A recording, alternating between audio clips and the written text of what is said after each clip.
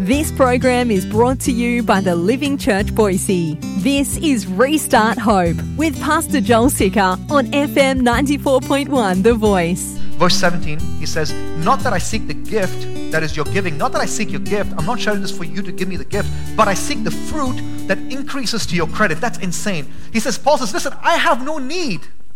I have no need. But it's almost like God has created a need so that you can be blessed. How crazy is that? God has created a need for me so that you can have credit.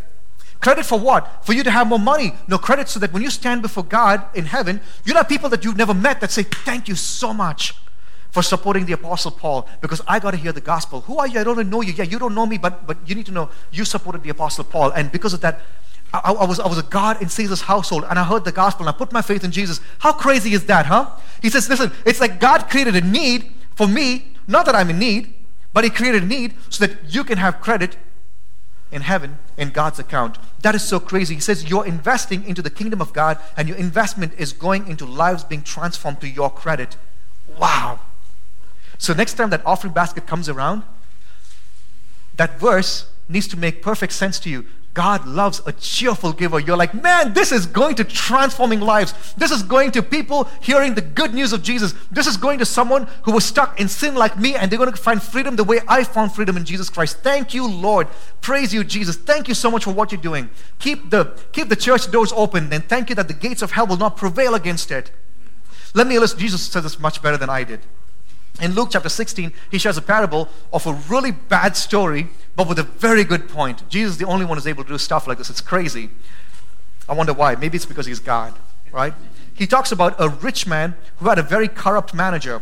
And this corrupt manager was swindling all the cash, man. He was a lazy guy. He was, eating up all the money. And so it says in Luke 16, the manager told the rich man told the manager, dude, you can no longer work for me. Turn in all the accounts. You're fired. Turn in all the accounts. You're done. Look at verse 3 in Luke chapter 16. The manager said to himself, what shall I do? Since my master is taking the management away from me, I'm not strong enough to dig, and I'm ashamed to beg. He's like, dude, I'm going to die. There's nothing that I can do. I'm not strong enough to work, labor, and I'm too ashamed to go and beg. So this is what he does. He goes to all the guys that owe his master money. I'm paraphrasing over here. He says, hey, how much do you owe? $10,000? Quick, write $5,000. How much do you owe? $50,000? Quick, write $25,000. And he begins to reduce all of these guys' debts. The master finds out about this. And you'd imagine a really good kicking in the you-know-what. But instead, the master, it says in Luke chapter 16, verse 8, the master commended the dishonest manager. Commended, applauds, compliments, cheers him. What? The master commended the dishonest manager for his shrewdness. And then Jesus says, for the sons of this world are more shrewd in dealing with their own generation than the sons of light. He's saying this guy was extremely shrewd in using the little time he had and the authority that he had to his advantage. And then the application comes to you and me. Jesus says in verse 9, and I tell you, make friends for yourselves by means of unrighteous wealth, so that when it fails, not if it fails, when it fails, they may receive you into eternal dwellings. What he's saying is, listen, money, don't depend on it. When you need, don't go chasing after money, but use money for the kingdom of God. Use money to buy coffee, tell people about Jesus, buy them a meal, tell them your testimony. Spend money into fixing families around you that are falling apart. Spend money, because you know what? When you stand before God, you don't want it to be oh, hey, he's over here. Joel's over here. Great. Yeah, hey, welcome, No, you want to stand there with millions of people that you'll be able to influence for the kingdom of God. People that you never met before. As I was thinking about this, I was like, man, I wish I could go back to when I started working and start investing in the kingdom of God more. And immediately God convicted me and said, it's not too late to start. So we're going to pass the offering baskets around again. And those of you at home, click online. I'm kidding. After saying all of this, you might ask yourself, Pastor, you completely missed the point. You said when in need, it's Jesus who gets you through. You didn't talk anything about that. Instead, you spoke about giving. to the kingdom of God. How is that going to help me in my need? It's because of this. Jesus' words in Matthew chapter 6, verse 33. But seek first the kingdom of God and His righteousness, and all these things will be added to you. If you're running after money, you will die.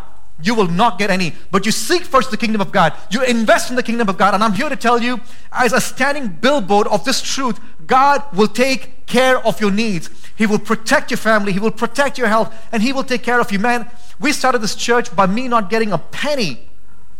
In fact, I couldn't. We couldn't even afford it. And we had a newborn baby. And there was one day when, I'm from India, I love rice.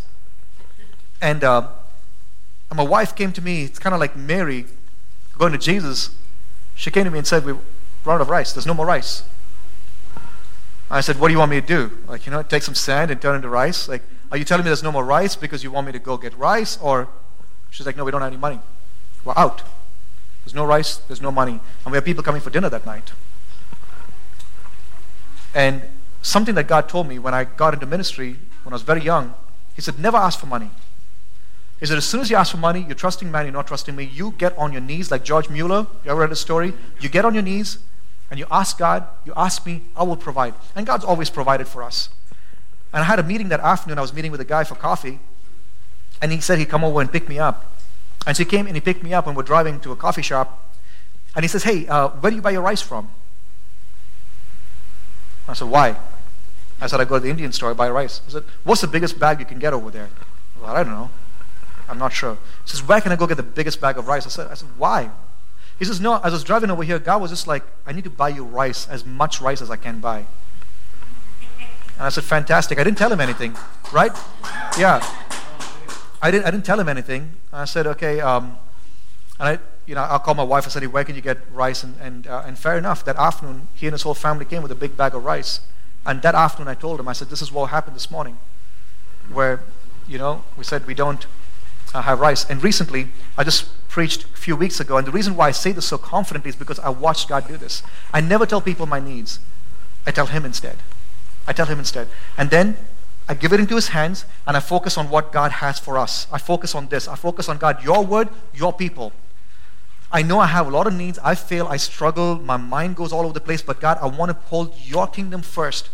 I want your children to embrace your kingdom. What can we do? In the 52 weeks of this year, every single week, like I said, the gospel has gone out. In the 52 weeks, and this is not a prideful thing, there have been 5 weeks where other people preached over here, and every other week I've been preaching over here. It's crazy. And every single week, God gives me a message. While dealing with the 5 kids, while taking care of marriage, while taking care of our finances, while taking care of all the other crazy things that were going on in the world. Isn't God faithful? Yes. Listen, if He did it for me, He will do it for you. Your job is to seek first the kingdom of God. And I want you to know, please listen to me, bring this to a close. You will walk through hard times in 2021 and 2022 and 2023 and until the Lord returns or you see Him. You will walk through troubles. It's not man who bails you out, it's God. You will go through lonely times. It's not people around you that will keep you company. It's Jesus Christ. In fact, the Holy Spirit is called the Comforter. Let Him comfort you. And how are you going to surround yourself with people? Surround yourself with people with the gospel. Nothing else. And there will be needs that we will go through. There will be needs. And thank God for the needs. You know what? We wouldn't have seen a miracle of Jesus feeding the 5,000 if there wasn't a need for hunger. Thank God for your needs. Don't be frightened of having a need, because when there's a need, you have an opportunity to see the miraculous God turn your 5 loaves and 2 fish to feed 5,000 people. And He's a God of leftovers too. Don't forget that. 12 baskets, baby. And so, once again, it was kind of you to partner with this church. It was kind of you to call this church your home, for the gospel to go out. And I believe it was a sweet-smelling aroma and a sacrifice to God. And as you've given to the ministry, as you've given to the kingdom of God, I know that it costed you something, and I hope that in this coming year it will cost you more. And that you would do it out of joy, knowing that your God will take care of all your needs according to His riches and glories in Christ Jesus. Would you please stand? We've got 2 more verses, and I want to read these verses in closing as a benediction for us.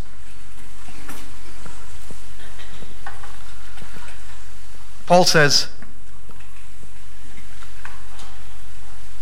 in verse 20, to our God and Father be glory forever and ever. Amen. And then in verse 23, he says, the grace of the Lord Jesus Christ be with your spirit. And Father, I come under the words of the apostle that was inspired by the Holy Ghost. And I say yes and amen to that. To you, my King, be glory forever and ever. And God, let your glory be revealed in this jars of clay now. In every person, in every room, in every home, in every church that's standing in your presence now, let your glory, my Father, be revealed over here. Let's not look back at what the apostles said, but let us be apostles walking in this world that's relying on you, saying, I got what it takes. My King who made me knows exactly what I had to walk through. He knew my failures, he knew my successes, he knew my idiot tendencies, and yet he calls me, chooses me, infuses me, and calls me to be his own, to show the glory of the Father here in the dying world. And Father, let's not walk in our arrogance, but let's walk in grace. Let's not walk in religiosity, in a false humility, but let's walk with power and in spirit and in truth. Give us the guts to lay hands on people and pray for them. Give us the guts to open our mouth and to share the gospel. Father, I pray for a revival like never before. I pray, God, that every single thing we do will be for the glory of you, my King, here on this earth. As this year comes to an end, let's not grow weary, but let's get our fight back on. Let's fight the enemy in every way that we can, and not let the enemy get a foothold in 2020 as it comes to an end. And let's claim 2021 in the name of Jesus. We claim this year in the name of Jesus, Lord. We pray that 2021 will be a year of multiple people being saved, of revivals breaking out, of your kingdom coming, of your will be done here on this earth as it is in heaven. I pray, God, that you would raise up saints, that you would raise up the young and the old, that you would pour out your spirit on all flesh like never before. I pray for a hunger in your children, O Lord, a hunger to stay in your presence, a hunger to forsake food, to forsake everything else, and just to hear the rhythm of heaven so we can walk in it. My King, I pray for this church, that the living church will not be a lying church, but we will truly be a living church, alive and active, that we be salt in a world that's lost its flavor, that we be light in a dark world, that we be hope in a hopeless world, that we truly will be the billboard of the grace of God. Father, I pray for your saints over here that are standing who have needs. They have needs. They have needs. They have needs. They stand in the checkout aisle not knowing if the card is going to go through. My King, give them the faith and the courage to continue to invest in changed lives. Whether it's in this church or not, but invest in the kingdom of God. Thank you that the kingdom of God is not about eating and drinking, but it's about righteousness, peace, and joy in the Holy Ghost. And I pray that that will be real in every family, in every home, in every wallet. Let it be real, Lord. Father, convict us of our checkbook. Convict us of where we spend our money. Convict us, O Lord. Convict us, O Lord. This is your gifts that you've given us to be given away as a sweet-smelling aroma and a sacrifice to you. Help us to live that way, knowing that you, my King, will take care of all our needs according to your riches and glories in Christ Jesus. And you, my King, you are not broke. You're not bankrupt. You are rich in mercy. And I pray for those that have been faithfully serving your kingdom. I pray for your multiple blessings over them, O Lord. Multiply their blessings over them. As we come to an end of this last Sunday in this year, Jesus, I thank you. I thank you. I thank you for giving us health and strength and life and anointing and calling and freedom. I thank you, Jesus. I thank you. I thank you. And I pray, O Lord, that we will be faithful with every opportunity you give us to serve you in every way we can. And now, may the grace of our Lord Jesus Christ, the love of the Father, and the sweet, sweet, sweet, comforting presence of the Holy Spirit rest in you, abide in you, empower you, direct you and guide you in every way as we enter into this new year. In the name of Jesus, amen. Amen, amen, amen. God bless you guys. And as you enter into this new year, walk in confidence, walk in power. You got what it takes. Amen? Amen. Join us this Sunday at the Living Church Boise. Service and address can be found on our website www.thelivingchurchboise.com. Visit our website for service time and address. You can also listen to this message and more on the Living Church Boise app, available in your app store.